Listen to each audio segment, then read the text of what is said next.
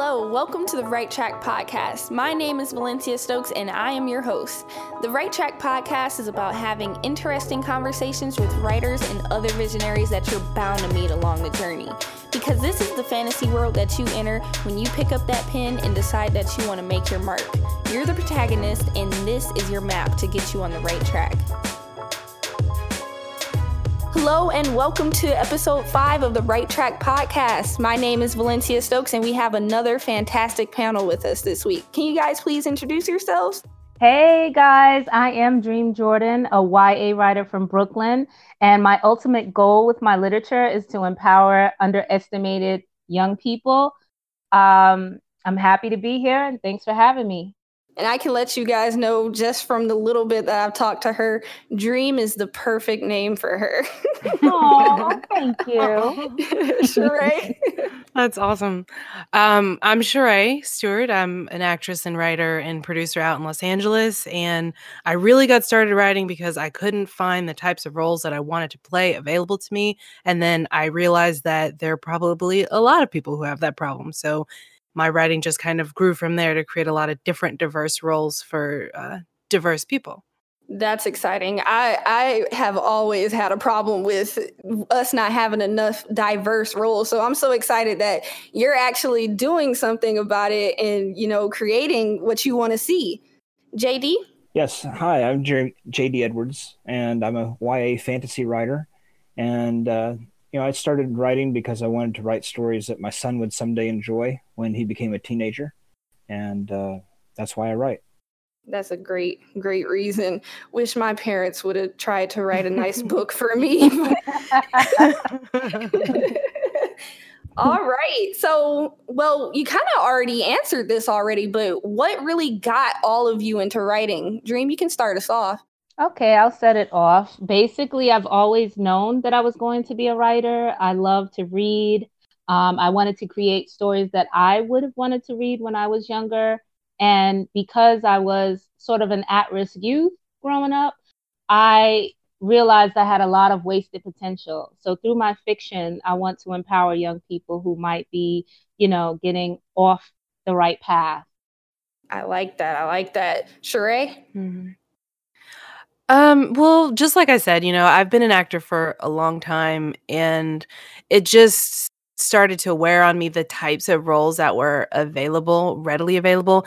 Mm-hmm. I'm super interested in weird sci-fi, Twilight Zone, horror kind of genre mashed up fiction and movies and television shows, and there weren't a whole lot of characters who looked like me in those types of shows. And so I started to, write my own web series and then podcasts and then short films and hopefully feature films and I had a script for a feature film that turned into a novel that I'm shopping right now. It's just, I've always written, but it sort of became out of necessity and then morphed into more of a passion after the fact. And so I'm finding I really, really love it. Not as much as acting, but really like a super close second.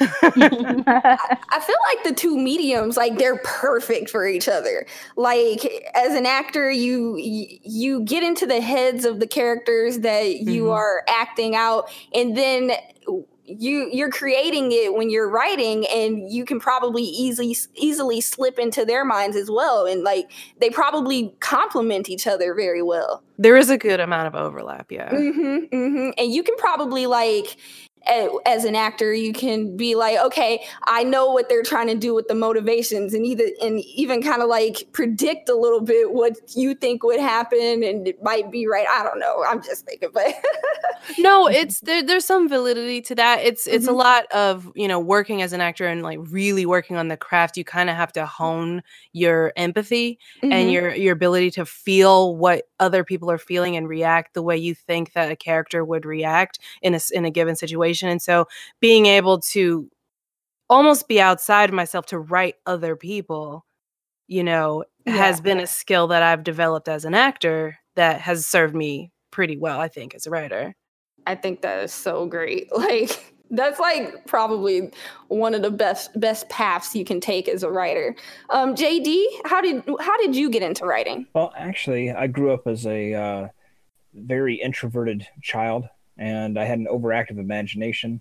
So when the two of those merged, I just started making fantasy scenarios for GI Joes and any sort of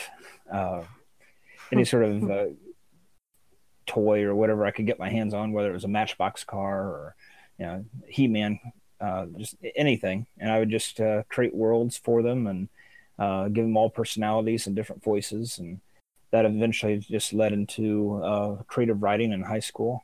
And over the years, it morphed into writing fantasy. And I had a story to tell, so I wanted to tell it. So, JD, are you basically telling me that you made fan fiction as a child? Basically, I didn't really use any sort of TV shows or anything as a guide. It was just I would get imagination or some idea in my head. For instance, I found a bunch of caterpillars crawling on the side of our house. So I spent days building a city in our sandbox and then put them into that city and eventually, gave them all names and created storylines for them and things like that. That is adorable. Mm-hmm. What does storytelling mean to you? Do you use it to like teach people, or do you use it to just entertain people? It originally started out just to entertain, but I was really a fan of Star Trek growing up. And if you're familiar with the original Star Trek series, even in Next Generation, they always incorporated current events and current situations into their fantasy or their futuristic storyline to kind of, tell a story and give people a different perspective on the issues of the day. And that's what I really wanted to do with my stories. So, all of my couples are interracial, and I have strong female characters and things like that. I think that's like some of the best writing that you can find is where it has some bearing on real life stories, but it's completely different. Like some people would even probably completely miss it. So I really like seeing that where you can draw parallels in real life and you're like, that's supposed to be that about that. So I really do like that. What does storytelling mean to you, Sheree? Well, for me, it's just a way of exploring fears and kind of thoughts and passions that we aren't always afforded the luxury of having. It's kind of that thing in the Black community a little bit where we're like, therapy is weird and that's not something that we have time for. And, fantasy is not something that we have time for. We have real problems and, stuff like that. It's like as seeing movies and TV shows about the struggle are really important. But I think it's also equally important that we are allowed to have fantasy and a future and see ourselves in different scenarios that incorporate, not necessarily I'm like, we want to touch on the past, but I want to also like bring into the future and speculative fiction. And I see that happening way more than ever before. And it's like kind of a super exciting time for a fan and a viewer and, a watcher of movies and TV shows to be able to see us in just a horror movie that, we don't have to worry about that character being the first one to die or, you know what I'm saying? Yeah. What? Make it to the end. I would grow up and I would be like, why can't we have like a Black Indiana Jones movie or something? Why do I have to learn about like this racist past every time? Can I get somebody doing some cool Indiana Jones stuff?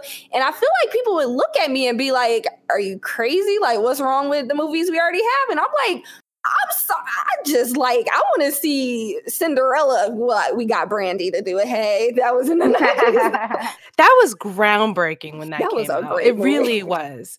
But I feel like, it's deemed as frivolous because there were so few opportunities afforded to create media that if you do have the opportunity to make a movie, it has to be important. It has to be about something that can speak to the struggle.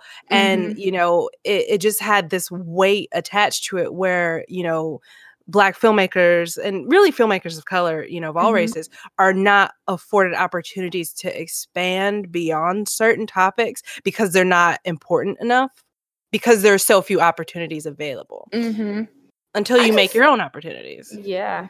And that's like the worst, because you're just rehashing the same old stuff, and you're not allowing like the younger generation to kind of thrive on seeing themselves in things like Black Panther or something. And then because what you see, you're gonna, you're gonna recreate, and you're just gonna imitate. Like you're just like, oh yeah, this is what I grew up on, and this is what they end up liking, instead of hearing something super sci-fi awesome. And it's just a weird cycle to get stuck in. And I remember I would just get very upset because I'm like, okay, I would like to read a Princess Diaries book, but with a Black girl, but I'm stuck reading something that doesn't really interest me at this moment because it's kind of depressing, Right. And in the same way, we want to see characters that look like us, that are in these situations. It's also important that other people see characters that look like us in these other situations to kind of show that we're not really all that different. Like, Black kids have been dressing up as Superman and Batman and Spider-Man for a generation now. Yeah. And it was very exciting when Black Panther came out. You're seeing little white kids dress up like Shuri and Black Panther, and it's just to show that the industry has been so wrong for so long, saying that other people wouldn't identify with the stories of other people. And it's just not true. Which is ridiculous, because if as a Black person or as a Asian person, you can identify with a white person, why can't you do the same thing flipped around? But that's a whole nother episode. What does storytelling mean to you, Dream? Storytelling to me is, I would call myself an edutainer. So I educate as well as entertain. And everything you guys said was on the mark.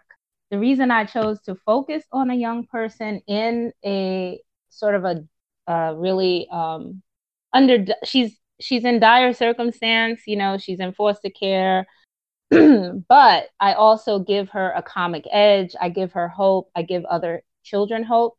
So storytelling for me is making an impact through narrative. And like I said, I do agree with what you guys were saying, because it is true. We don't get to see us uplifted. It's always the recycled sadness that is important to know.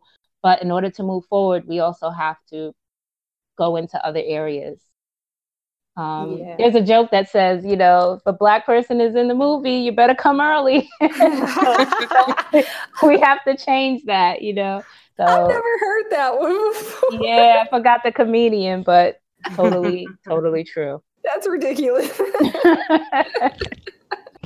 So now, does writing have any part in like your day-to-day life? Well, I'm at a crossroads right now. I actually quit my job in order to pursue this whole book thing.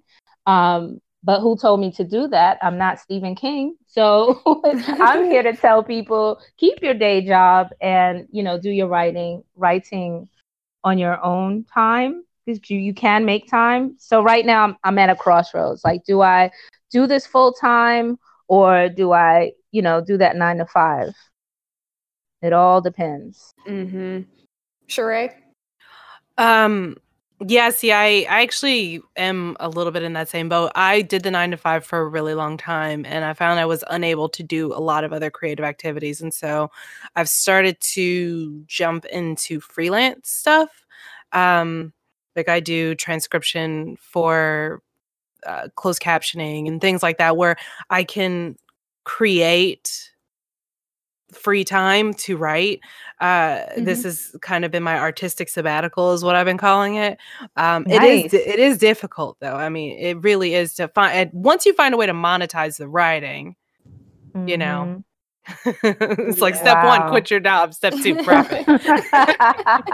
What happens between 1 and 2? Hello. Sadness. JD? Well, my day job is actually a network engineer. So writing involves technical documentation for the most part. any job that says engineer, like it could be like serial engineer or or something, and I'm just like, oh my God, they're an engineer. I'm in the presence of a very smart person. Mm-hmm. Well, I kind of stumbled into the job and learned as I went along. Oh, really? Yep, I don't have a college education. I learned everything on the job. Oh, really? Nice. Wow. So back to what Dream was saying about quitting her job and, kind of juggling with that. I guess that goes back to expectations versus reality, because I'm sure all of us expect to be J.K. Rowling and just balling all the time. But that's not always going to happen. You might be like, you're going to be broke on the street. Well, she started out broke on the street too, so. Oh, true. Yeah. True. I'm trying to get what she got. Yeah, one of my favorite authors is Stephen Lawhead. He's been writing books since the early 1980s. You've probably never heard of him. He probably only has a couple thousand followers on Twitter, but he writes some of the best stories I've ever read. Some stories about Robin Hood and St. Patrick and Celtic fantasies and historical fiction. He does everything, and he really hasn't made it big, but he keeps going, and I applaud him for that. Wow, I guess it's just keep going and build your following, because even if you don't get like that big burst of just, oh my God, I have $1 million all of a sudden, you can create your career through time, and then your followers will follow you if your work is good. And then before you know it, you might be like, okay, I have a couple 100,000 followers, and things just spin off from there, and maybe you will have $1 million. Or maybe that's just another expectation. Dun, dun, dun. Who knows? Yeah. Well, I feel it is a horror movie if you spend your life expecting. You should just always work toward your goal and hope for the best. You know what I'm saying? Because you can waste a lot of time and energy and spirit. Ask me how I know. And then your dreams have passed you by, and you didn't really live a fulfilling life. And so that's why, for instance, on Twitter, I don't sweat the number of followers I have. I don't always follow back out of obligation. I want to make real connections, because numbers and what do you call that? What do you call it when validation? Oh, yeah. So validation and numbers mean nothing to me, because I've been through all of that, in terms of making mistakes in my focus. Mm-hmm. What's important is to write the story you want to write and hope for the audience that you want, and hopefully the rest will follow. True. Sheree? I think that it definitely, especially with anything in the creative field, it just has to come down to your passion for the art of it. You do have to have a head for business and keeping your house in order, and you can't put your life on hold. Like Dream said, I know a lot of actors who don't have relationships and don't have families, and they're just, I'm waiting for my career to hit, and then you wind up wasting your life. And the same, I can think can be said for any kind of artistic medium, where your life is where your art is going to come from. And so you can't put your life on hold hoping for your big break. You have to just live your life and create your art, and opportunities will come out of that. Wait, hold up, Valencia. You didn't tell me there was going to be a pulpit up in here. Like, Sheree, you are preaching. I love it. Yes. Okay, sorry, I had to say that. No, sorry. Look, this is hitting me deep, because I'm revealing my age. I'm only 22, you guys. And this what? Yes. Oh my goodness. You are a boss. Absolutely. So I was legally able to drink before you were born. Wow, I'm so proud of. Wait, can I just say this really quickly? Yeah. So we were, for all the audience listening out there, I need you guys to know how we connected. And JD, it's nice to meet you as well. I just want to say, so Camilla Writes is a Twitter juggernaut, and she, through algorithms, brought us together. And so I had mentioned Valencia mentions, I want to do a podcast, do a tweet. And I'm like, me too. The next week, Shorty got her podcast. She got the guest. Like, I'm like, wait a minute. Like, she is a boss. So I just want you guys to know this podcast is just going to blow up. And I'm so proud of her. And I'm so proud of you. I'm just telling you that as well, Valencia. You are a boss. Why are you trying to make me cry in the middle of the podcast? No, I'm so serious. Like, that's a true story, people. That's a true story. Thank you so much. Yeah. Camilla is the queen of writing community, I believe. Shout out, Camilla. Shout out to her. Yeah. I'm so excited to have all of you on here. Like, every time I start the podcast, I'm just like, oh my God, I don't know what I'm going to say. But then everybody so far has been phenomenal, and I'm dying because I'm like, how is there so many amazing people to choose from? I just don't know what to do. But no, yeah. So I'm only 22, and it's just nice hearing everybody's, thoughts on everything. And I do have to constantly remind myself now. I'm like, okay, you're 22. This is a pretty good age. Before you know it, you're going to be 30. I've heard way too many stories about people being like, I blinked and I am married with 5 kids now. And I'm just like, oh my gosh, I got to stop freaking out about the small things and just write my book. If it happens, it happens. If it doesn't, it doesn't, but just never stop. So exactly. I hope everybody's listening. Don't stop. Please don't. I open myself up. I'm not going to say I'll give the best advice and the best, comfort. But if you need somebody to just be like, yo, tell me to keep going, I'll tell you to keep going. I will write you a message in the DMs of Twitter to tell you to keep going. You're definitely the most super positive person that I know on Twitter. She really is. She really is. Wait, you are too, Sheree. You are too. Yeah. I try. Mm-hmm. You two are one of the top people that I can expect to just pop up randomly with some awesome words. And I'm just like, oh, I love them. They're so great. And then when we had our little conversation together, I was like, this is awesome. And JD has been there from the beginning. And I know his logo now. I'm like, oh yeah, there's JD. Yeah, he has a fly logo. I need to ask him where he got that from. But anyway. I actually created it. Oh, what? It's dope. A man of many talents. Mm-hmm. Many talents. Wow. I didn't want people to either buy my books or reject my books based on my race or my gender. So I went with initials for my name and an unassuming profile picture. Mm. So when people follow me, they follow me because of my work, not because of any other reason. Mm-hmm. Awesome. True. Wait, he brought up that word rejection. Can we cover that? Yeah. How do you handle rejection? JD, I know that you said you had 2 rejections? 107. 107 rejections? How did you keep going? 107 over the last 13 years. Wow. How'd you keep going? I have to keep reminding myself that, I can always publish by myself if no one wants it.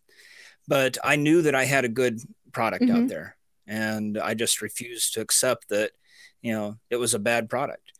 What I ended up doing is I had to learn what I was being rejected for. And that's really hard with the rejection letters because they say things like, this isn't the right fit for me right now, but some other house may want what you're looking for. Mm-hmm. No, they don't. I've come up with a list of things they're looking for. And I've been able to reincorporate that into my books to be able to, clean them up, polish them. When they say, make sure you polish your manuscript before you submit it, I know what that means now. And I didn't know that 13 years ago. I didn't know that last year. And by the time I had learned what that meant and learned how to edit and had found my voice, that's so important. Finding your voice, not writing like someone else. If someone says, well, you don't write like someone else, great. I want my own voice. I want to be unique. I don't want to be the next Michael Crichton. I want to be the next J.D. Yes. Edwards. And that's the view I had to take on it.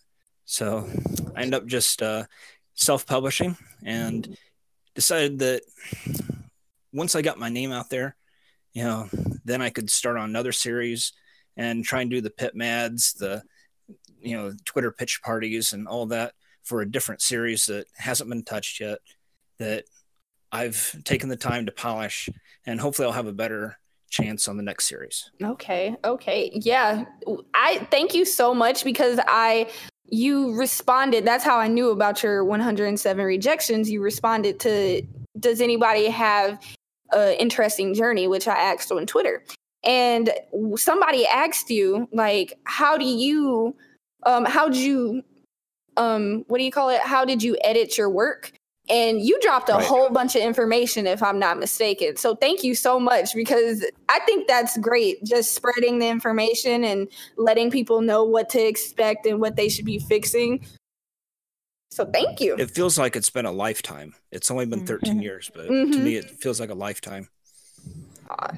That's incredible. And I've just submitted the third book to another writing contest. I'm incorrigible. What can I say? I'm hoping for 108th rejection, I guess. But, Good luck. Wait, this word, rejection, no. Bless up. But no, I wanted to jump in on the rejection part. I wanted that to be eliminated from the writer conversation.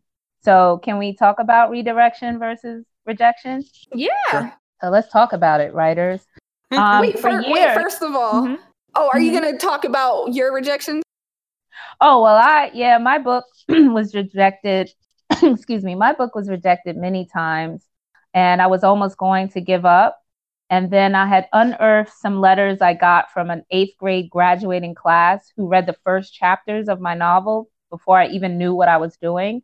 And their enthusiastic response was proof that the editors didn't necessarily know what was good for my demographic, And so based on those letters, I reinvented myself, reinvigorated myself, and kept going. And I eventually got published, got, 2 books out, award-winning.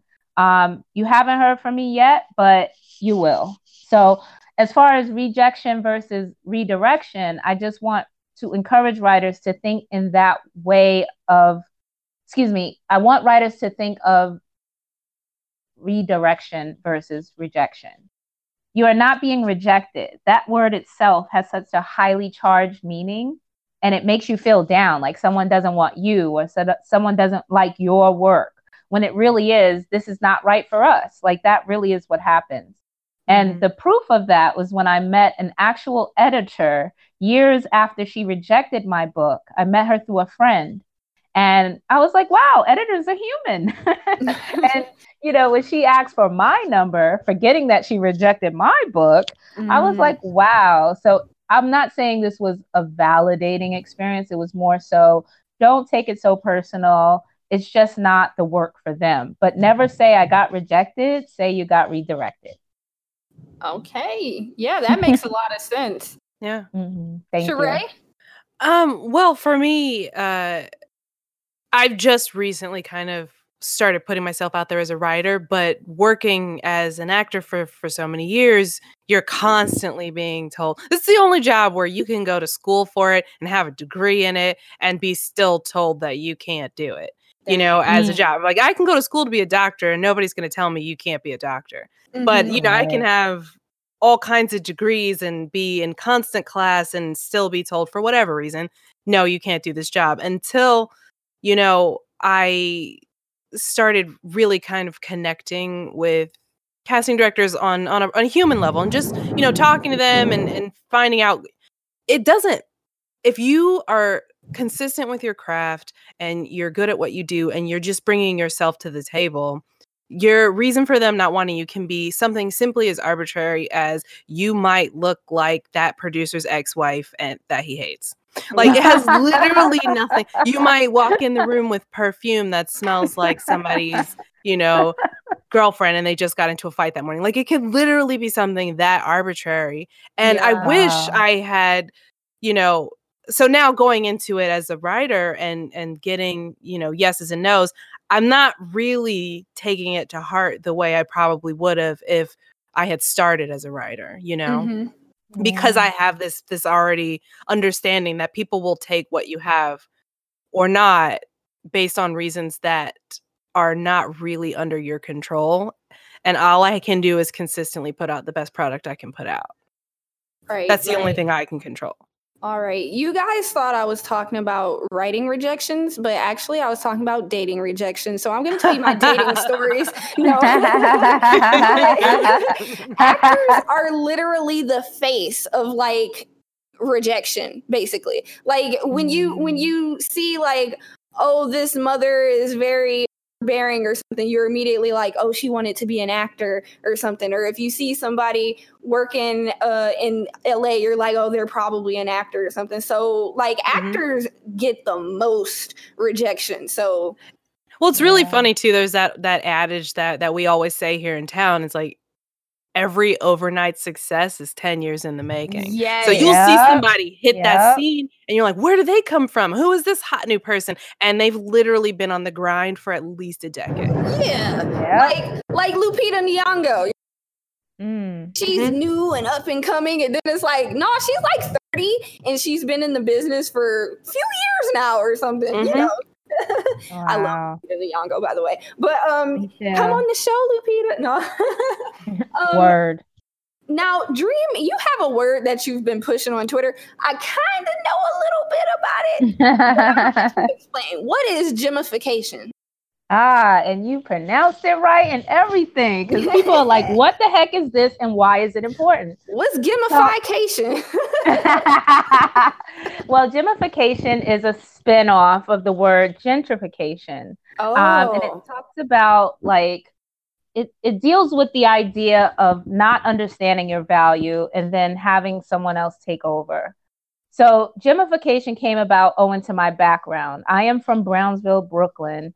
And the looks that I receive, like if I'm at a swanky affair and they're like, oh, you're from Brownsville? You don't look like you come from Brownsville. And my question is, well, what am I supposed to look like? You know?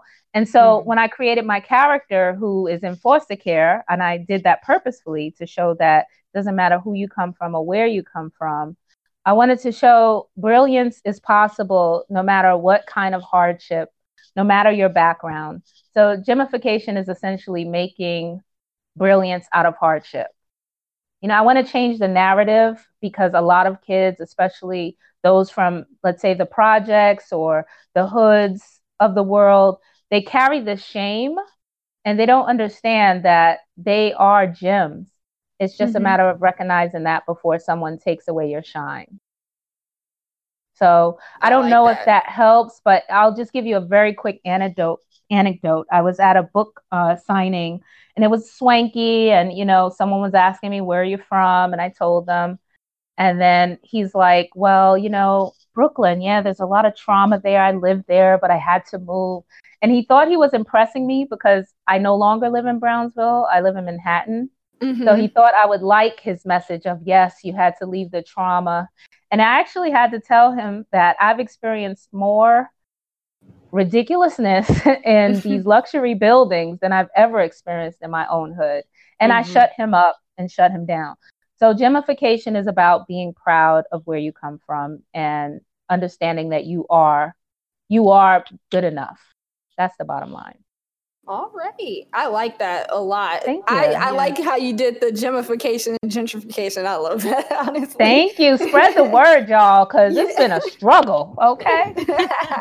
It's going to catch on. I feel it. That's what's up. Sheree, JD, I want to ask you, this wasn't on the list, but I want to ask you, is there anything that you've taken like from your experiences that like in childhood or just something you've held like really near to you that you wanted to spread through your work?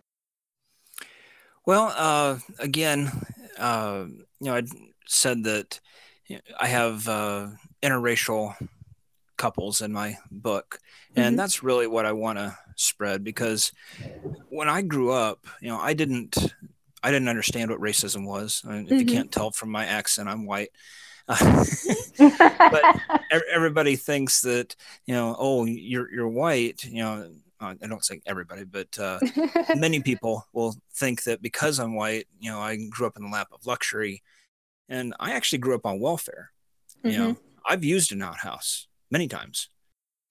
I've had to scrounge for food. I've had to drink out of a water hose.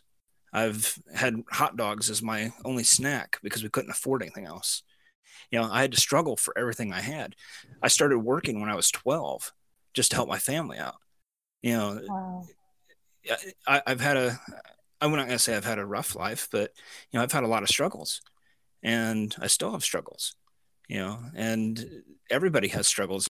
So I kind of put that into my stories. I have a lot of different races in my book. It's a fantasy novel. You have elves and satyrs and fae and dryads and all sorts of different characters. But every race in my book have an underlying racial purity that they want to maintain. So any sort of half-bloods are just shunned. A lot of my friends growing up were half-bloods.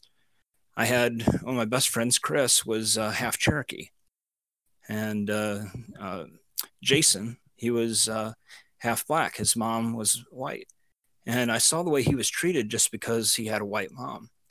And that stuck with me. So those are the type of things that are underlying themes in my books. How do you combat, racism, even if it's in a fantasy novel?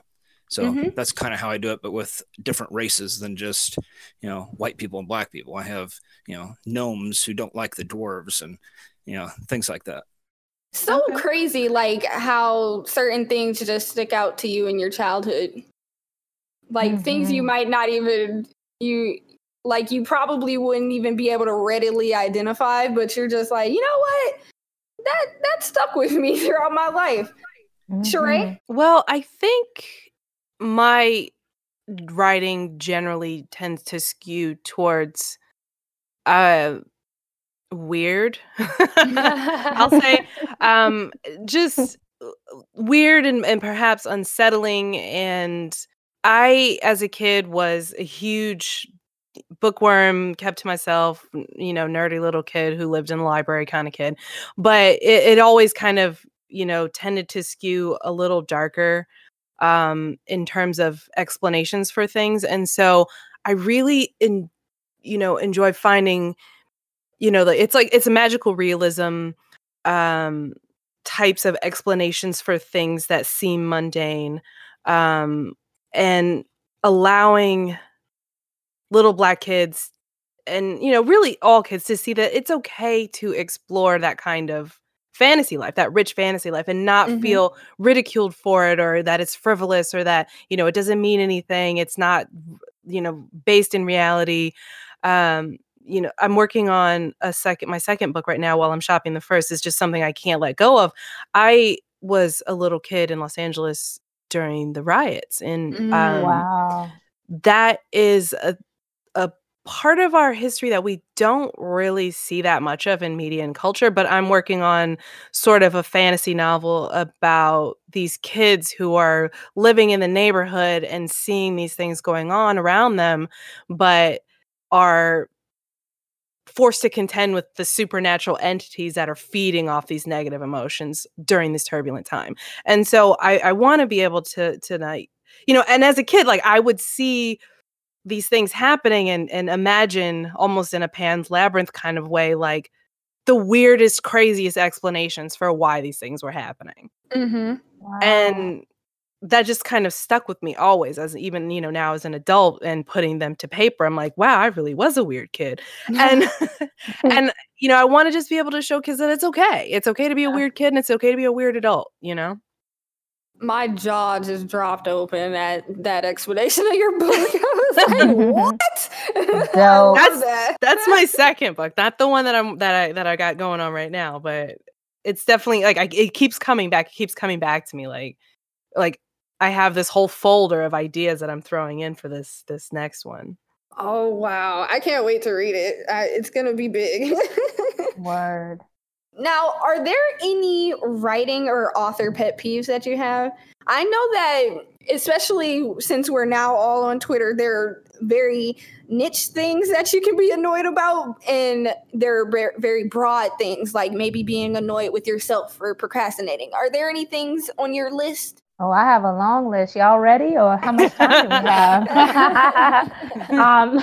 Well, I would start with the whole follow idea. Like, I really want to connect with writers like you guys. You guys are awesome, and more people like you. But you never know if the person is following you for an authentic reason or it's that quid pro quo, and it keeps happening. Like it's, they're sliding in the DMs. That's why you see that big red no DMs on my name, because I've had people slide in, hey, you wanna do this business venture with me?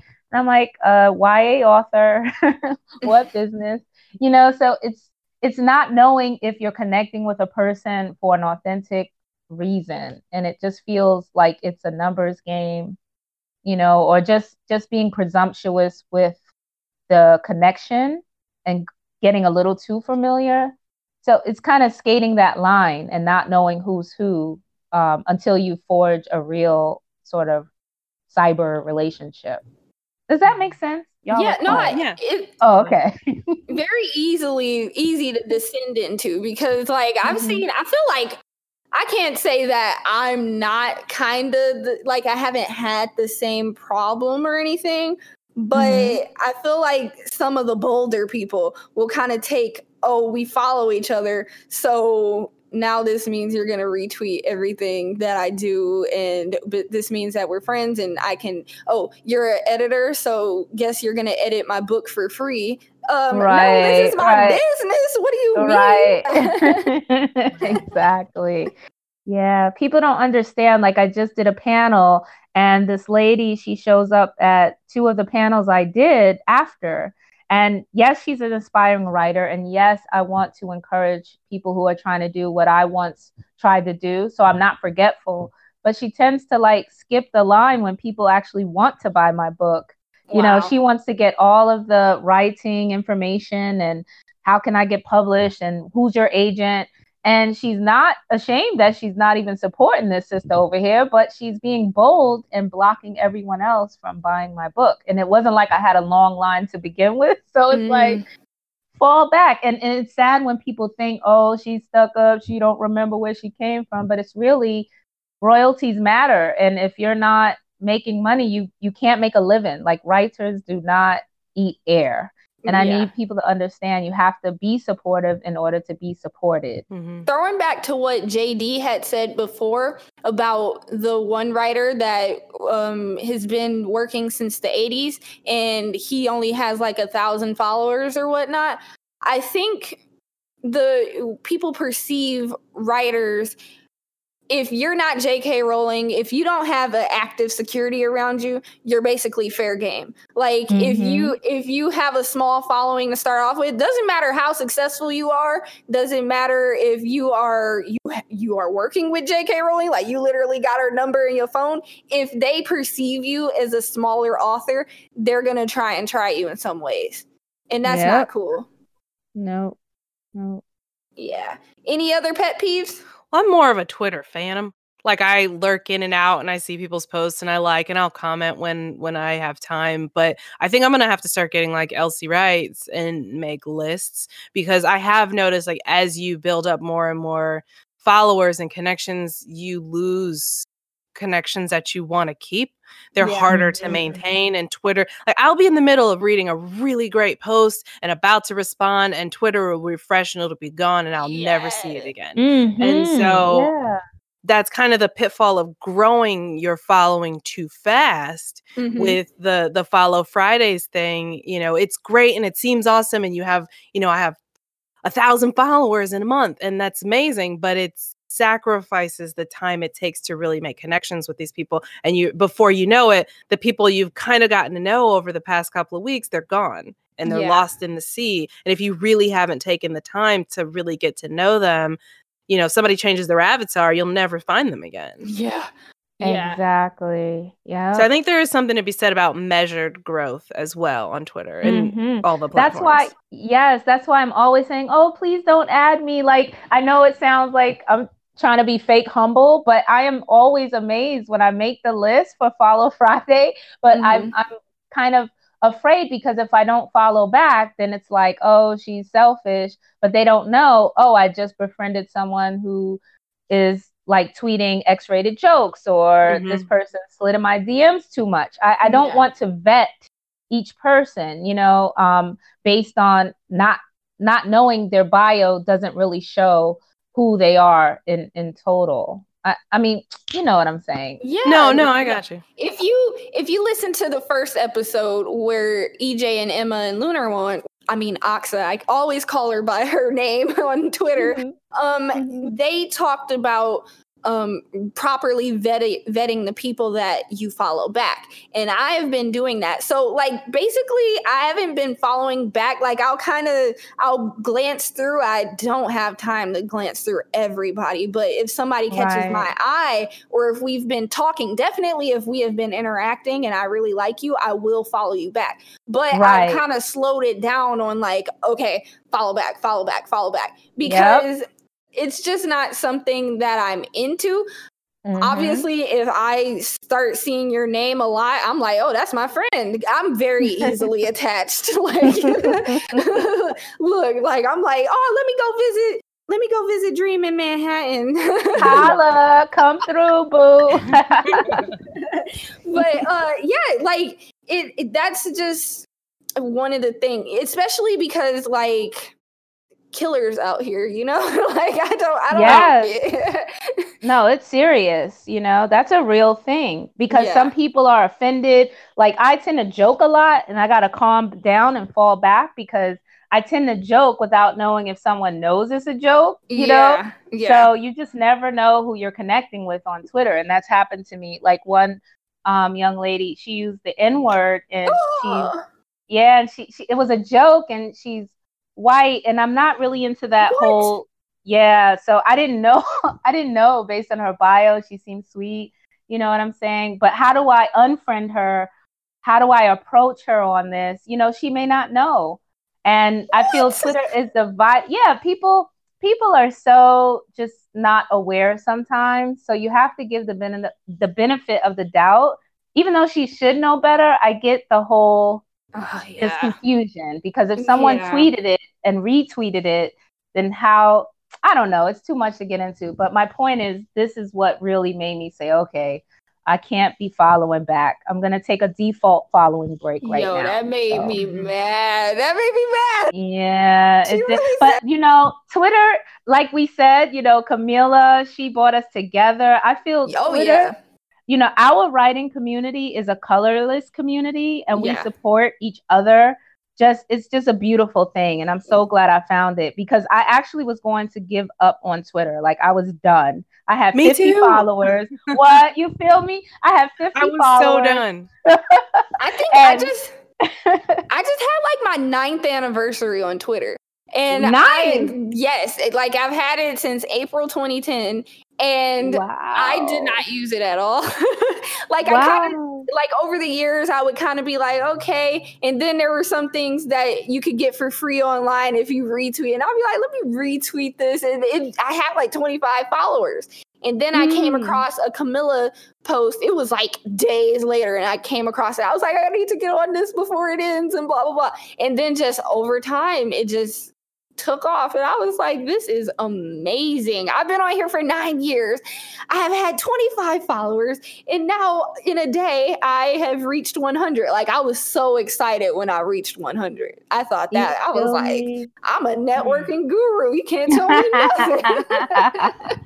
Wow. Yeah, the writing community has definitely saved my Twitter account, because I was following, a ton of actors, and then because those were my friends and those were like the followers. And then I got to realize, everybody was chasing that celebrity ratio where they wanted to have like way more followers than they were following. And I'd have people, I'm like, listen, I'm friends with you in real actual life. And you're not gonna follow me back on Twitter because you Yes. have like nobody Yes. that you're following. And I'm like, so I had to like literally unfollow people that I'm actually friends with in life because they want to have this celebrity ratio and they don't want to really interact on Twitter.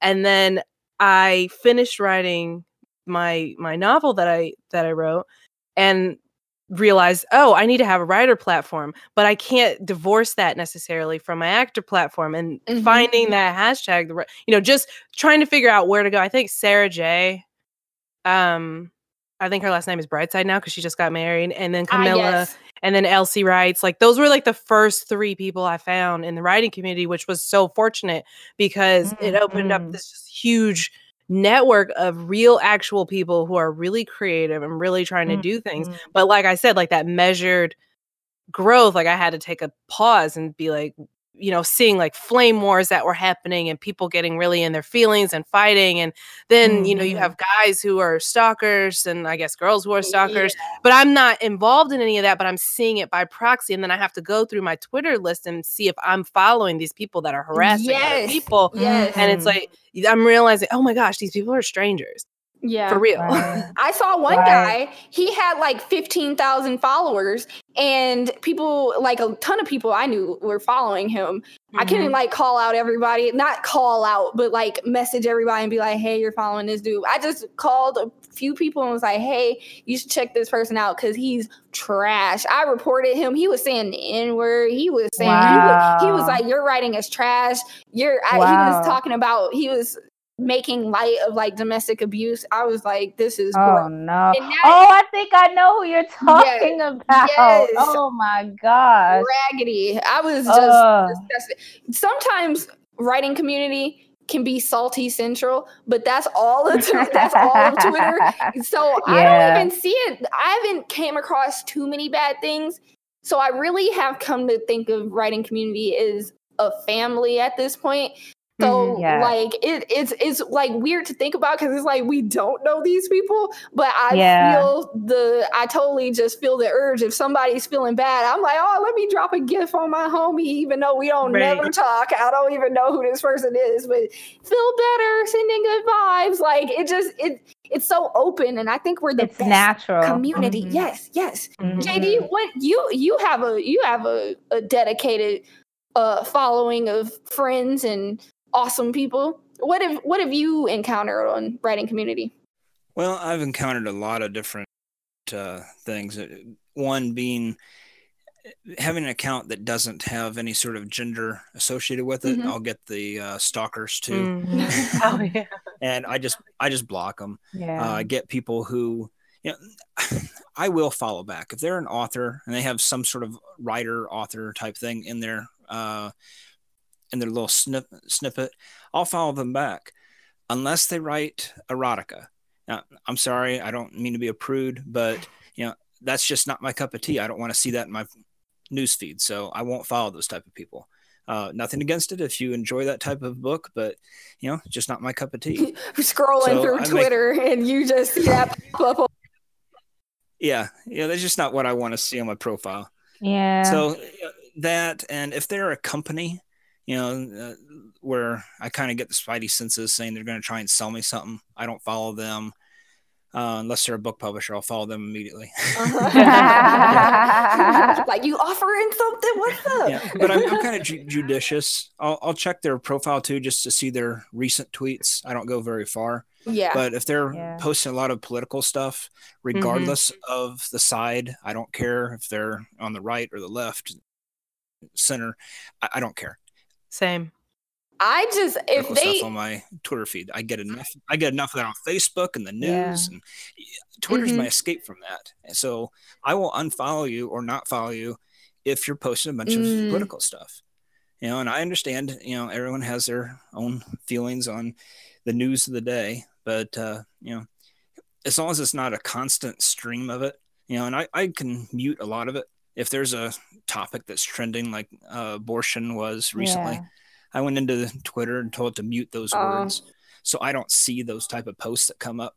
Oh, I didn't even know you could do that. What? Well, yeah, you can mute words, and then you don't even see the posts that Oh, contain that's those what's words. up. I'm gonna be doing that, and the list. I didn't even know there was a list. Like, I don't know what I've that got. is. You can add people I've to got hundreds lists. of words on my list. And Elsie, she adds people to lists, and then you can, when you go to look at your feed, you click on a list, and you'll only see comments and posts from the people in that list.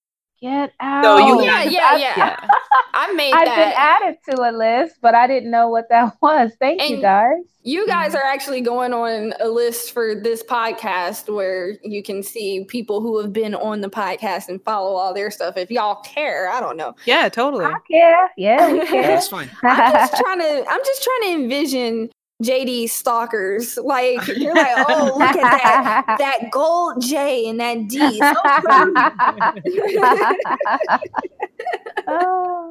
I follow me, and they still follow me, even though I unfollowed. But they sent me a DM as soon as I followed. Hey, thank you for following me. Check out this, thing I have to sell.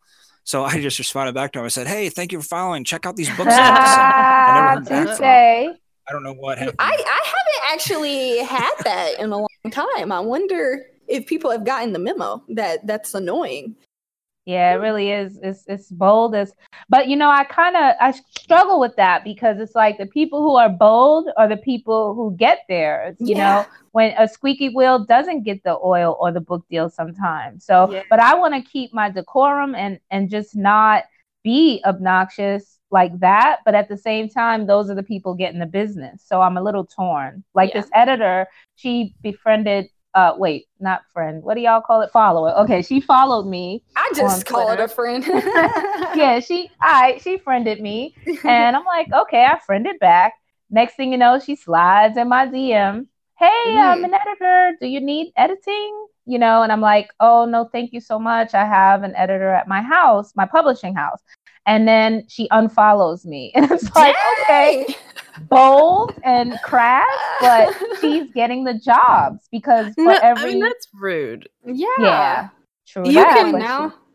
She's getting herself out there. Maybe, but I feel like if she was really trying to get herself out there, once you say no, you establish a relationship with somebody, and then maybe down the line you're not with that editor anymore. You might be like, oh yeah, I have this friend. Maybe we'll give her a try. It's about, making connections and building relationships. Like, that's hella rude.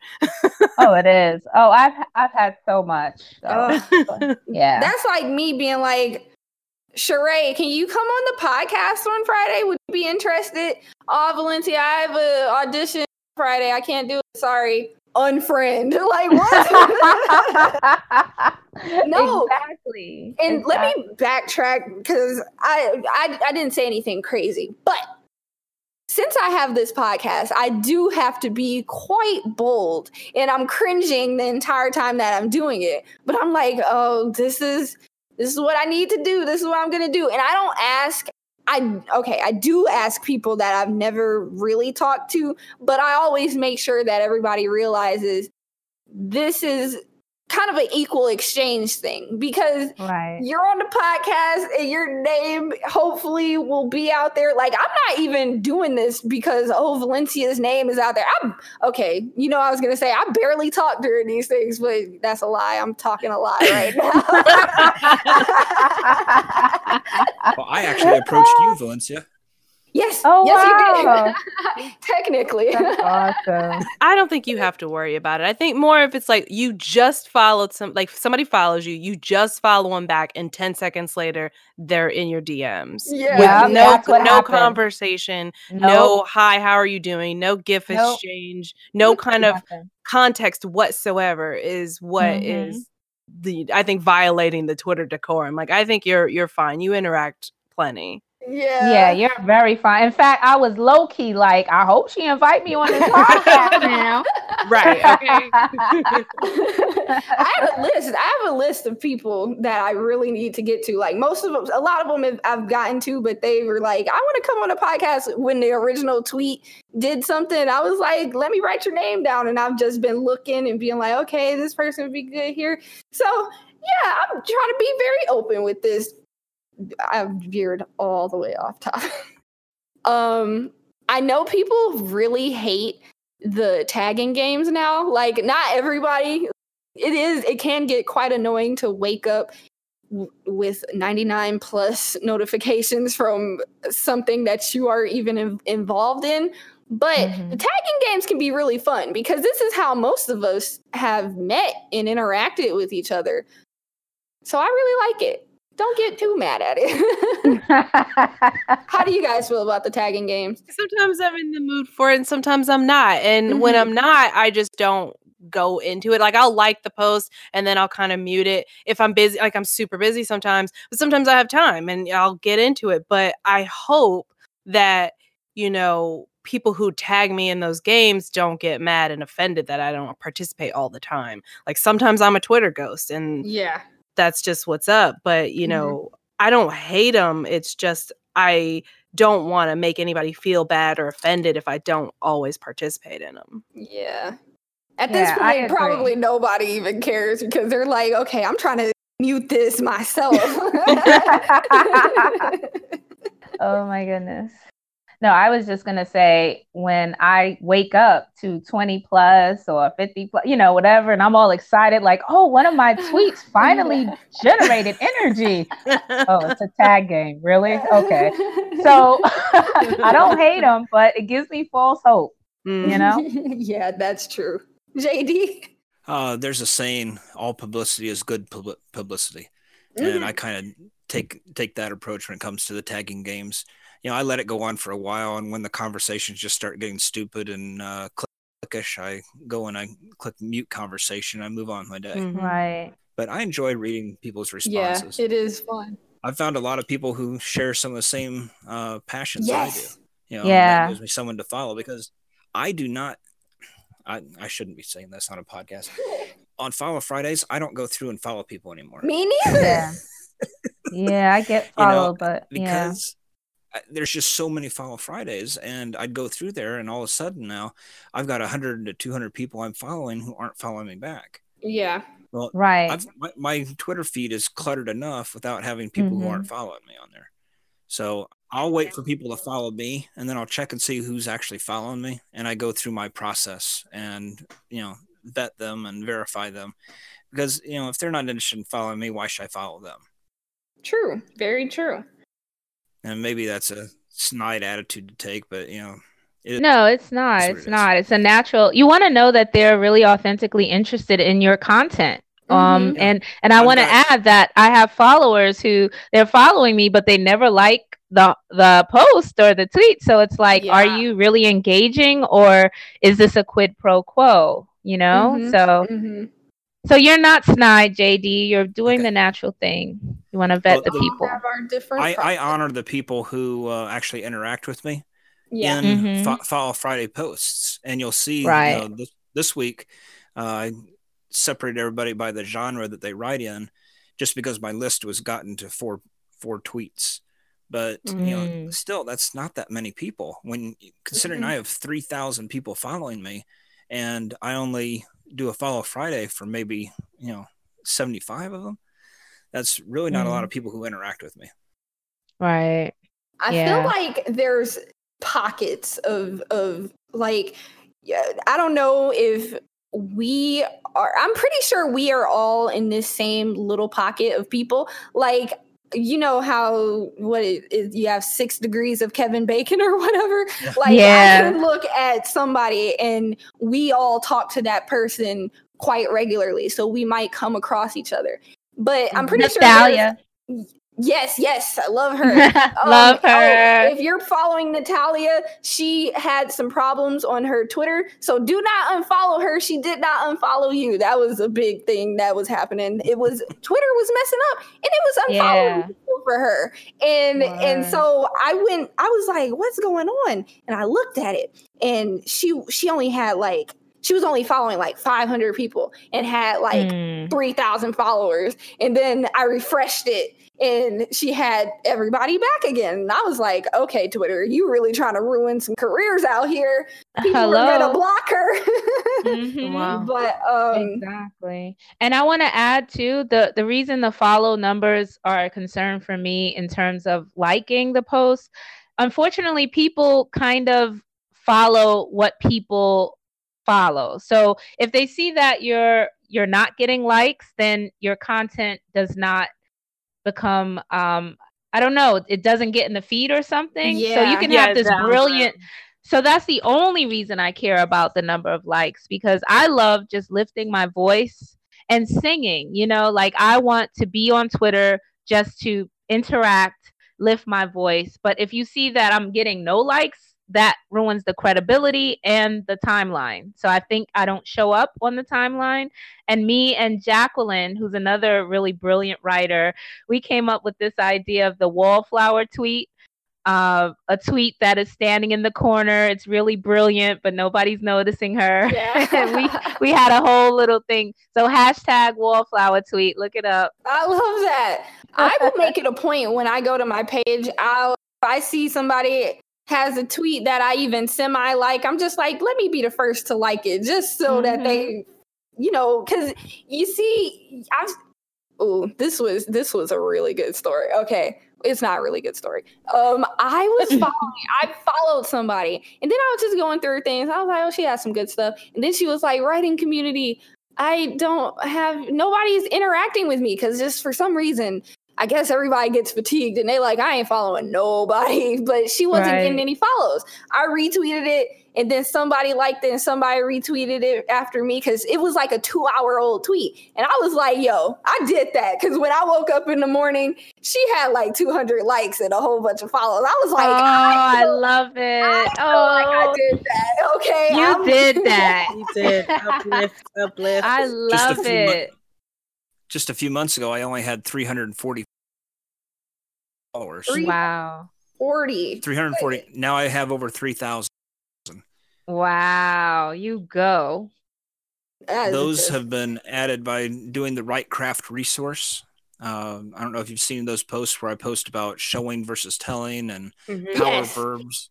Yeah. And I've found that I get more organic follows, people who actually like my content when I'm putting content out there, and not just plastering on about my book all the time. Right. I love talking about my book, but nobody really cares when they've heard it. Well, that's what they tell us in our social media classes that we take with this is a thing that we do as an actor with SAG. They tell you, you want to provide value for people who follow you, and the general rule of thumb that we're supposed to go with is 80-20.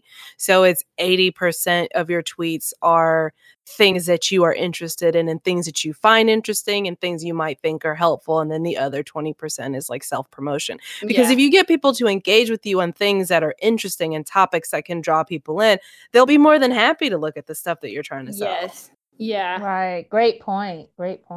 Yes. Okay. Now, this was actually like viral a few weeks back, but I never got to talk about it on the podcast. What do you think about people tagging authors in bad reviews? Would you like somebody to be like, hey, your book is trash? Or would you rather not say that? Sure, right? Maybe not that harshly. I was on the one mind where I was like, before I read that article you sent, I was like, I don't want to be tagged in any reviews, good, bad, or indifferent, because by the time reviews are coming out, it's already written. There's nothing I can do about it. But then after reading that article and the reason behind tagging an author in reviews, I can see where that person's coming from, because it was a librarian who tags authors in reviews as a way to aggregate the post so readers can find it. And that's the whole point of reviews anyway, is for the readers to be able to find your work. And like JD said, all publicity is good publicity. It's, sometimes you'll see a really bad review that'll make you want to read that book. So it sucks and it might hurt your feelings, and they're not always constructive. But I can see why it can be useful. I see it as like a train wreck or an accident on the interstate. Everybody has to slow down and gawk. And, if you get a bad review, everyone has to check it out. Man, he can't be that bad, can he? And you can also use it as constructive, even if they aren't being constructive. You can take something from it, because obviously they had some problem with it. You know, most people, I'm going to emphasize most, aren't jerks just to be jerks. You know, something rubbed them the wrong way and they didn't like it. You know, I had people early on, you know, tell me that, you know, oh, your book's great. Your book's great. I know they're lying to me now because I would have said, you know, that it was trash. But again, I don't want to hurt people's feelings. So I tell them things that, you know, publishers have told me, oh, it has good bones. Oh, you have a good storyline there.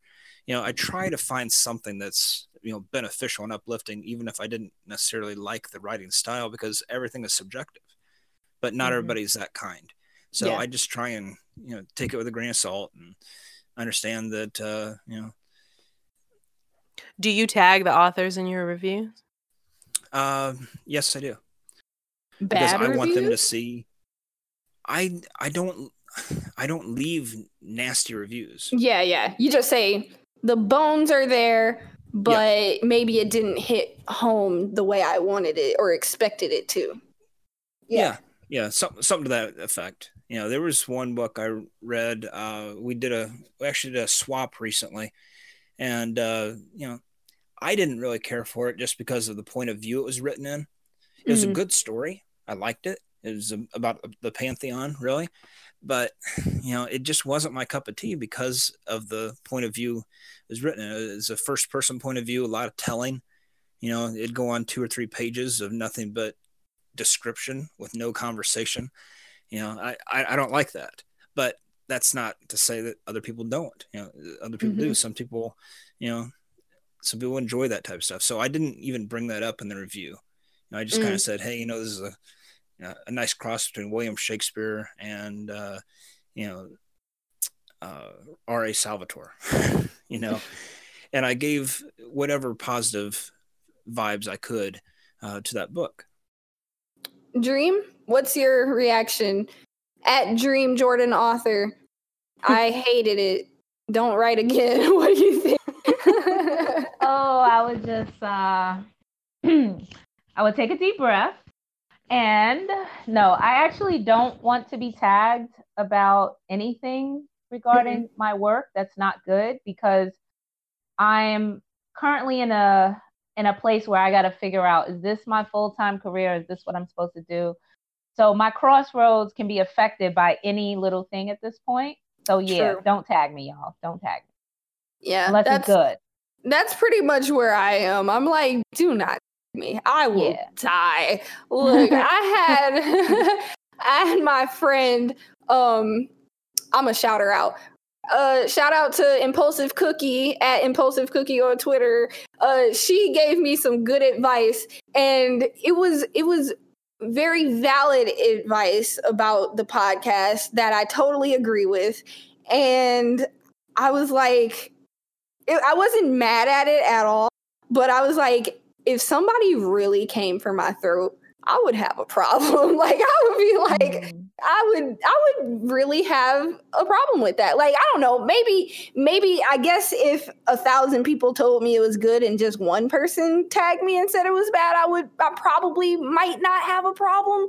But then again, you've seen people like, I don't know, like Cardi B. She will be on Instagram and people will be like, I love you, Cardi B. I love your music. It's amazing. And then she will pick out that one tweet and go in on the person that said something bad about her. And I can see how that would happen, because the bad stuff just sticks out a lot more and it makes you want to say something. So you can't respond to negative reviews. Yeah, period. I'm not you can't respond to. I mean, I really wouldn't recommend responding too much to any reviews, because it just leads you down a rabbit hole of nonsense that it's already after the fact. Like I said, the work's done, it's made, it's there for consumption.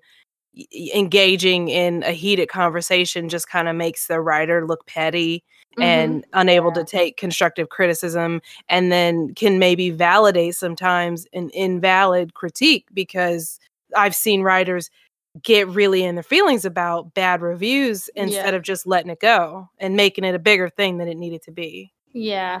And let me hop in with that. To piggyback on what Sheree just said, I also apply this rule to talking. When you're talking to an audience, I give talks to young people in detention centers. Justice involved kids are actually sweethearts who are underestimated, Mm-hmm. And so when I see them respond to my work and smile, and my book is PG-13, I'm not even R-rated. So for me to be able to catch their attention with my little nerdy, slang and just trying to be cool and all that. I had one worker in the classroom where I gave my presentation, and she was like, well, why would you share a fight scene? Don't you think that's negative? And da-da-da-da-da. And I was a little snippy, and the kids saw that, and I regretted it. I didn't curse her out. I just was like, well, I'm an award-winning author. I make an impact, so I'm not certain why you would pick that to say, and I shut her down. But in hindsight, I feel I could have been more poised and less in my feelings, because the kids do model adults. Yeah. And I should have just focused on the fact that they're taking to my work, and who cares about this one, Yeah. At least you didn't say something like, what, you want to reenact the fight scene or something? Holler. No. Vaseline, take off my... No, let me stop. My earrings. No, but... A phrase I've learned in the South is bless your heart. Yes. Oh, I love that. Yes. I should have said bless that. Her heart. Word. My bad. But lesson learned. Every opportunity I have to present to people, whether it be on Twitter or in person, I learn from each interaction. And that's what writing is all about. If you cannot take criticism now, you're not going to survive in the publishing world, because they don't sugarcoat. When you have a real editor telling you this doesn't work and you need to remove that, you have to have the poise in order to move forward professionally. Yeah. So you might as well practice now, Yeah. Sheree made a good point. I think I read another article. It was by Chuck Wendig, I believe. And he mentioned how it is a finished work. Like, the book is done. So he was making the case against tagging authors. And he said, when you're tagging that author, all you're doing is just saying, I don't like your book and blah, blah, blah. What can they do about it? They can't do anything about it. It's already out there. So I do kind of agree with that. Thumbs down for me. Do not tag me in nothing. But okay. So that is the end of our podcast. Bye. No, I'm joking. Could you please show us where we can find you, promote yourself, take this moment to do all that? So dreamjordanbooks.com is my website, and I'm really excited that, this podcast went really well. It's my first podcast, so I want to thank you, Valencia. I want to thank my fellow guests. Like, this was awesome. So yeah, Love Me or Miss Me. It's out now. It needs to sell in order for my new hip hop book to come out. I had said in one of my tweets that the industry isn't out to get us, it's out to get money. So it really is important for authors to be supported in order for them to continue with the good work that they're doing. So that's it. True that. Sheree? Sure. You can find me at my website. It's ShereeLStewart.com. And I also have tcadnetwork.com. It's tcadnetwork.com. That's the podcast that I do about entertainment with this producer friend of mine. And everything that we do is also on there. I have a science fiction radio play podcast that's on there. And I used to do voiceover recordings of creepy stories. And I still do that sometimes, and that's on there. So tcadnetwork.com is usually where you can find all like the newest stuff that I have. Great. JD? Well, I don't actually have a website that I keep up to date, but I do have a spot for all my books. It's lulu.com /spotlight/JD Edwards. And that's where you can find all of my books. That, Amazon, Barnes & Noble, just look up the Fairy Chronicles, and I'm out there. All right. There you have it. Thank you so much. I just had a great time. We veered all the way off track, but we got there in the end. The right track, y'all. The right track. Thank you so much for listening. Whatever platform you're listening on, remember to follow and leave a review because that will help our algorithm on iTunes and whatnot. So, more people to listen to y'all when y'all come on the future panels, Thank you so much. Bye-bye. Thank you, Valencia. Hello and welcome to a bonus episode of the Right Track podcast. This is going to be the first of many where we put a spotlight on a certain author that catches our eye and sounds super awesome. And the first one that we have is Dream Jordan. Welcome. Hey, thank you so much for having me. I really appreciate this opportunity. And I'm happy to be here. Dream, you're the first person that we have on this segment. Could you tell us a little bit about yourself? What do you stand for? Well, to begin, I guess y'all need to grab some milk and cookies because it's about to be story time with Dream Jordan. So, once upon a time, there was a big bad man who said to the people all across the land, "Let's build a wall. Separate the poor, brag about our riches, say no to dark skin, disrespect women, and snitches get disses." No, I'm not talking about that guy, y'all. I'm talking about mainstream rap. Look, I was like, he said snitches get disses? What? Well, I'm talking about Mr. Hardcore Rapper, Commander-in-Chief, detaining the hopes and dreams of our youth. So, I felt to start like that to just show you what I'm about in terms of putting a personal narrative on real life. And to be honest, hip hop is the voice of our youth. Mm-hmm. But I'm not mad at the hardcore rapper, and I'm here to say that when you don't know your possibilities, how can you rap about hope and inspire the youth? So that's what I'm here for. That's where I step in.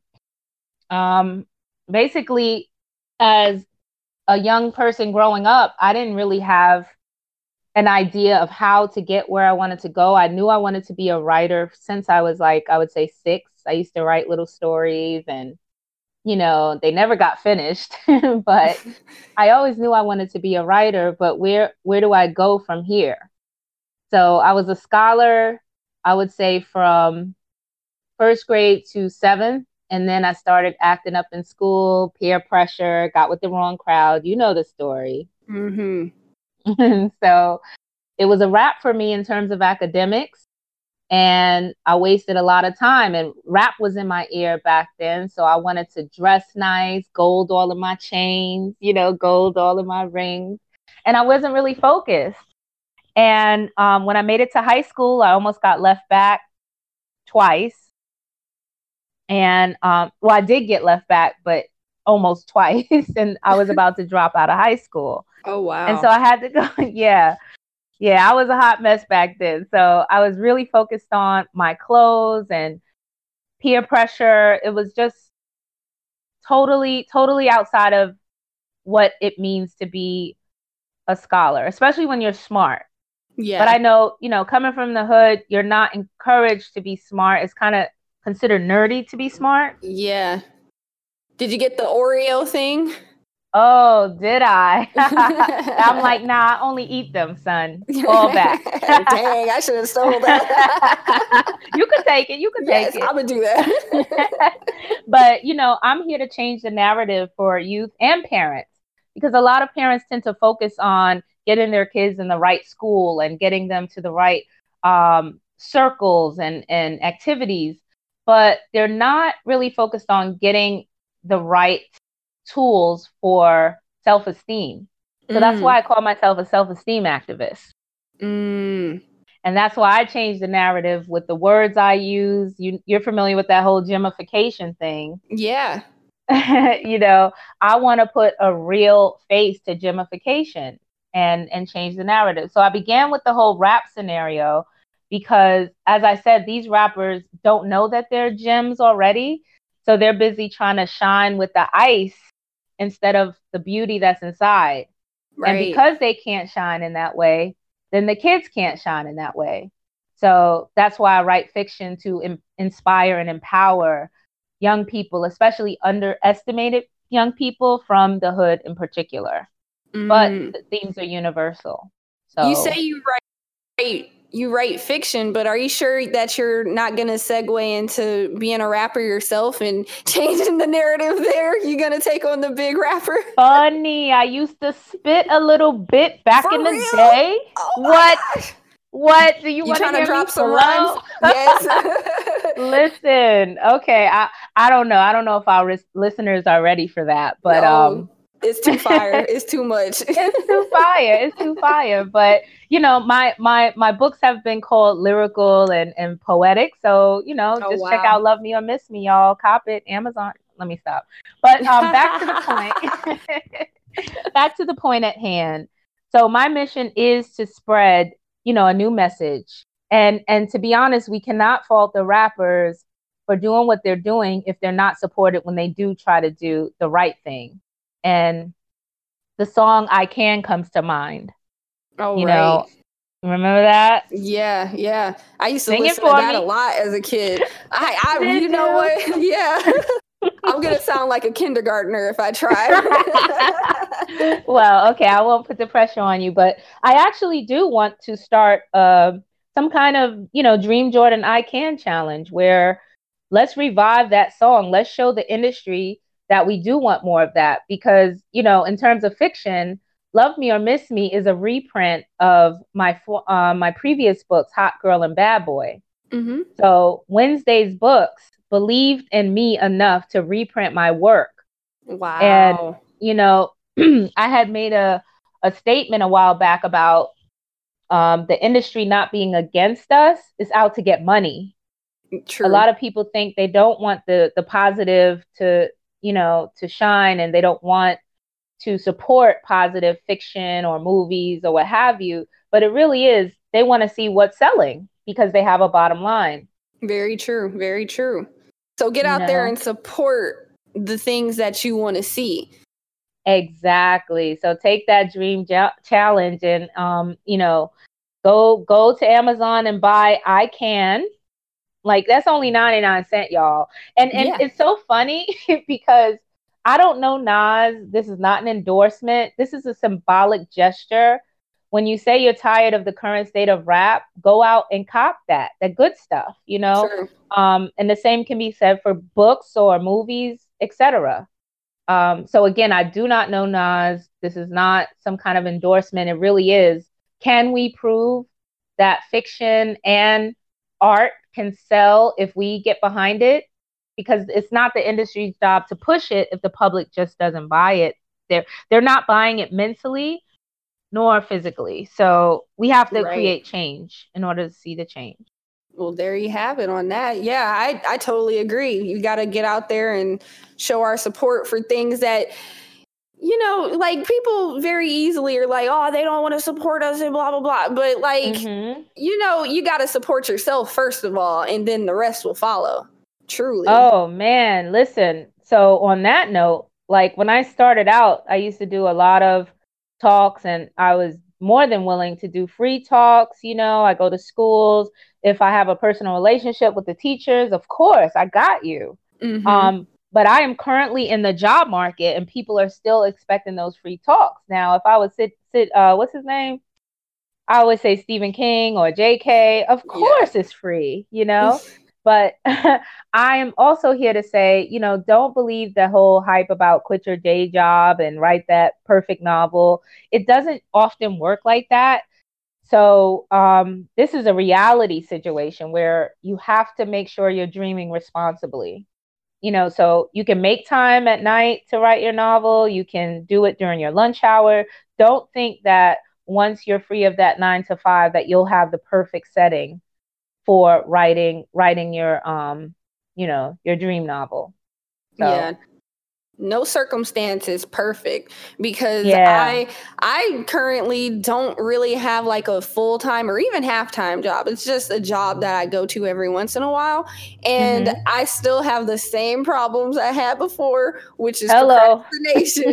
So You got to make the best. You got to overcome with whatever you have going on in your life, whether it's no job or a lot of jobs. And like, I've seen people who have like 5 jobs do much more work than I do when I have like a day free. So you gotta do yourself. You gotta get yourself right before anything else, before you quit that job that's giving you insurance. Pure facts. And I quit, and I thought I was doing the darn thing, and psych. So this is why this hip hop novel has to hit big, y'all. And in order for it to hit big, Love Me or Miss Me has to really, really shine. So again, that story. So I want to go back to the purpose of my story and that whole gamification thing.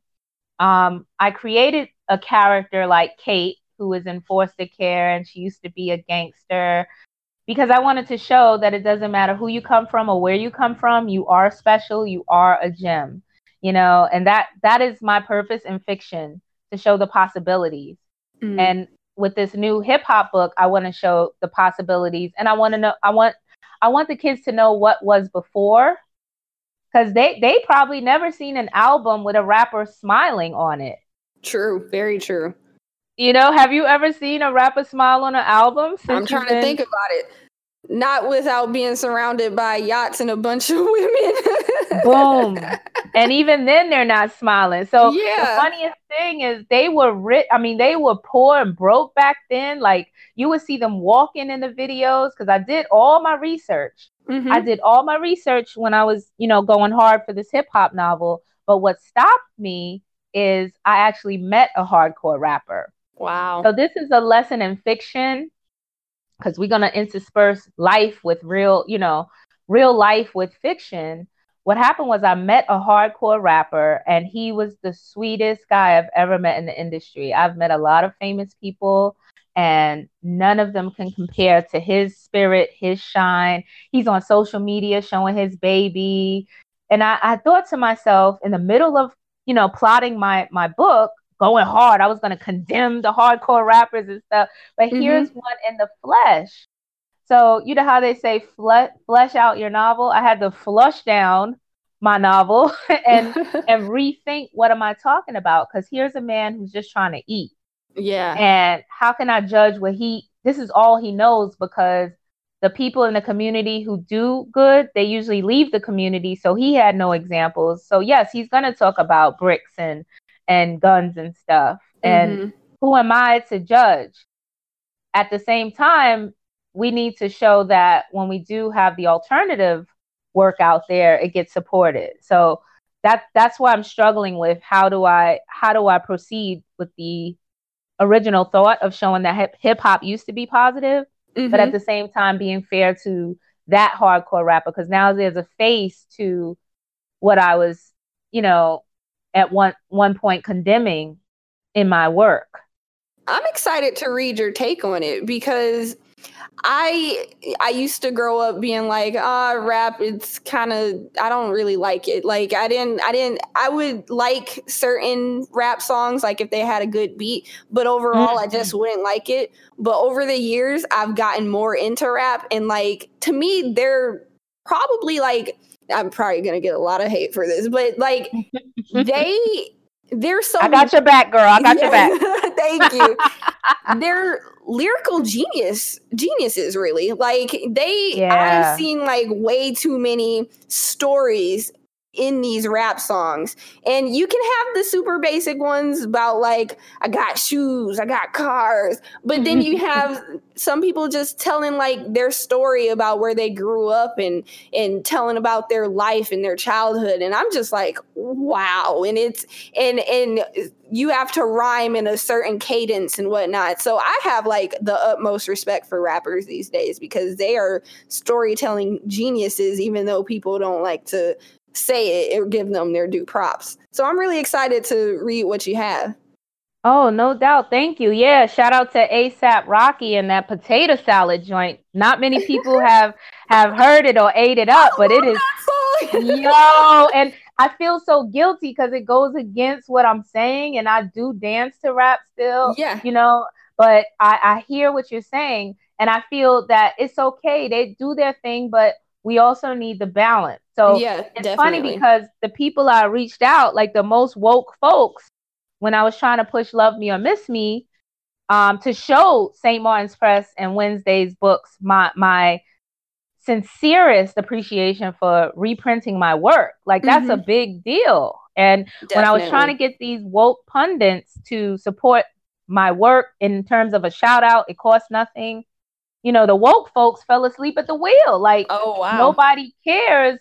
But at the same time, we want to do dissertations on rap or, you know, the color wars. Like, we want to focus on everything that is without instead of focusing on what's in and how we can build up.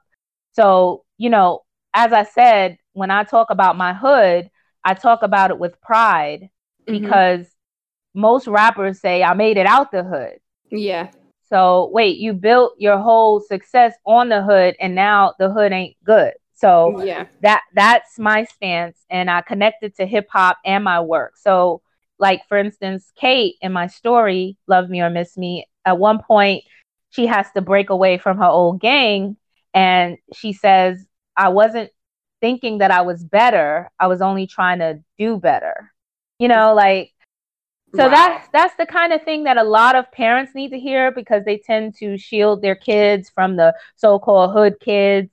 You know, I've had a lot of challenges growing up because I had a portion of my family who, oh, she's from Brownsville. And then another portion like, oh, she's super smart.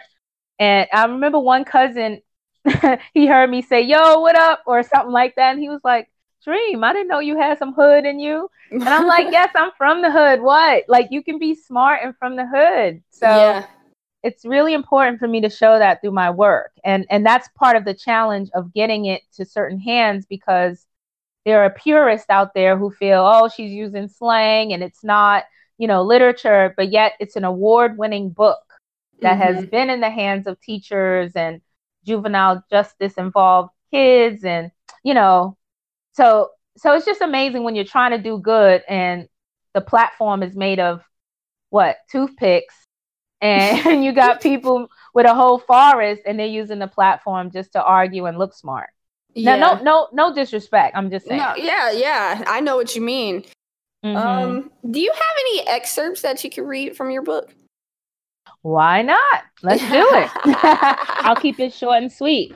So this excerpt comes from Hot Girl, and to give a background on the story, Kate, who is my girl, she used to be a gangster, and now she's on the right path because she had a new friend who was considered a nerd.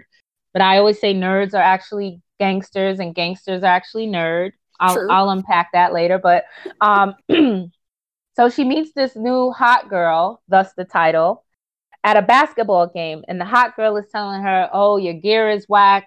You know, I'm gonna make you over." So the scene I'm gonna read, it's a very short excerpt. We're in the bedroom of Nalija, who is the hot girl, and Kate, she's about to get that makeover. Okay. So let's get in. Nalija's eyes dropped down to my sneakers. Tell me why your tennis shoes are leaning to one side, Nalija said. She did a couple of leans and started singing Lean Back, Lean Back. Then she busted out into a fit of laughter. I rolled my eyes. First of all, you're not in Maryland anymore. They're called sneakers, not tennis shoes. Duh. I thought I had dissed Nalija into silence, but she busted out laughing even harder and said, well, your sneakers need to sneak off your feet because they straight busted. You need a man in your life. I flipped up my middle finger. Laugh if you want to, but I'll get mine regardless. Get yours how? Asked Nalija, looking me up and down, wiping the tears of laughter from her eyes. I pointed to my head. I got brains, okay? I don't need no dude to lace me. And when I get out the system, I'll be completely... The system? Nalija interrupted. Yeah, I'm in foster care. Oh, said Nalija. So yeah, when I get out the system, I'm emancipated. I'll go to college, graduate, get myself a good job. Then I promise you, I'll stay laced with my own money. Feel me? Wow, said Nalija. Wow, what? I said, thinking she was impressed with my little speech. I didn't know you were a foster child, said Nalesia. You really don't look like one. Well, what does a foster child look like? I demanded. And by the way, I'm not a foster child. I'm in foster care, okay? In a huff, I plopped down on her bed and folded my arms across my chest. Dang, sorry, exclaimed Nalesia. Don't bite my head off. Well, no need to be labeling me, I said. I don't like labels. Yeah, I can see that, said Nalesia, lifting the tag inside my no-name t-shirt. Okay, it's not funny anymore, I snapped. Now, if you finish clowning me, I have somewhere to be. I jumped up, grabbed my knapsack, and headed out of her bedroom. Kate, wait up, Nalesia called at my back. Please? I swiveled around and barked. What? Don't go yet. I have something to give you. And I'll end there. Oh, what? Wait, what did she give her? Read the book, yo. Read the book. Dang. Marketing genius. No, I love that because, it really transported me back. I mean, it hasn't been a long time, but like it transported me back to like when I was younger and I would just, I forget, what was it, the brush your shoulders off dance or whatever. I remember my cousins would just make fun of me because like they felt like I was too nerdy and I was not doing the brush your shoulders off correctly. And I just remember that just really made me think about like how people would kind of get stuck up about certain things that they think nerdy people aren't doing correctly. So I felt for her in that. And wow. What did she mean by I'm not a foster child, I'm in foster care? Oh, I'm glad you asked because that's a really big thing for me. So I'm wondering who came up with the idea of calling children foster children or a foster child. And I remember on Twitter, a grown woman had said, I'm a former foster child. And I said, if you don't mind, I would like to revise your tweet and say you're a former child in care. And she was like, oh my God, thank you so much. And she was a grown woman. So these children have to walk around with that label all their lives when it really is just a temporary fit for a bad situation. And I really believe in how a narrative can be changed based on how you look at it. Yeah. And so it's very important for me to spread this message. It's been an uphill climb because people don't understand words matter and it affects you for your life. When I had my confidence, it was mostly wrapped up in I was the best dressed girl at one point in high school. I was focused on all the wrong things. But when you tell yourself you're great based on who you are on the inside, that's the sustainable thing, because peer pressure never ends. You can be an adult and still get dissed and dismissed. Definitely. Yeah. So that's is there a specific reason why you wanted to tell Kate's story? Yeah, I wanted to show that it doesn't matter who you come from or where you come from, you can survive. And I didn't really know anything about foster care, but my biggest compliment came from a young girl in foster care who thought I was in foster care because she felt it was that authentic. And she said that I really helped change her life and her view of her current circumstances. So to know that I was able to do that just keeps me going in the face of all of this doubt. So I did want to unpack that. I said I have a writer's journey and I hope you could help me unpack. But I want to unpack the idea of you don't have any room in your suitcase for self-doubt, because when it comes to publishing the book, you're going to have a whole nother set of challenges. Most of you have never heard of Dream Jordan, and I've been out for 10 years plus. So if you're not going to enjoy the process, it's definitely not the vocation for you because there's a lot more that comes with it, the business side. Amazing. You're already like that must be like the greatest compliment ever is that you really got into the head of somebody that whose story you were trying to tell and get out there. So I'm really happy that happened for you. I'm definitely buying the book. Hey, my first sale. I'm kidding though. Thank you so much. You're awesome. Like Thank you. You're I awesome. don't mean to sound like a nanny, but I'm so proud of you. Like you are doing your thing. I mean, I'm just impressed. I'm not even appreciate flying. it. No doubt. Thank you for this. And thank you for coming on. That was amazing. And your voice, you ever think about reading audiobooks? I know, I was told that before. I mean, I'm in the market. I'm down for whatever. Is like, yo, I'm open. Yes. Oprah, call me, because she done shut down the channel, and I always thought that I would be on Oprah. Like that was my thing. And then she done shut down the Oprah show, and I'm like, oh well. I'm gonna need her. Yeah, I had that same problem. I'm gonna need her to like make some type of comeback. You know what? Maybe we'll go on Super Soul Sunday one day. Boom. Let's do it. Let's do it. I'm all for it. A lot of philosophy stuff to toss around with us. I'm with it. We need to spread the good word. Like, I think this is a great start. And I really hope that, like I said, the whole I Can challenge, there I go again. But that I want this podcast, if anything, to be a takeaway for people that, an overnight success is rarely the case. People work at their craft for years, and it's very important to support the people who want to give good content. Because honestly, the pioneers of hip hop are the brokest.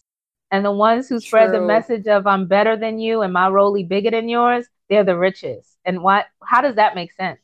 Make that make sense, Dang. So, that's the note we ending off on. Make it make sense, you guys. Make it make sense, please. Where can they find your book at?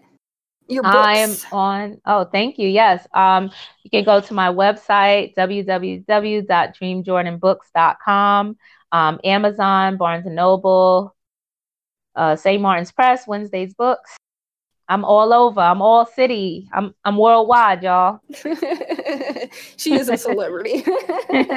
Soon. Thank you so much for coming on. Thank you for having me. Take care.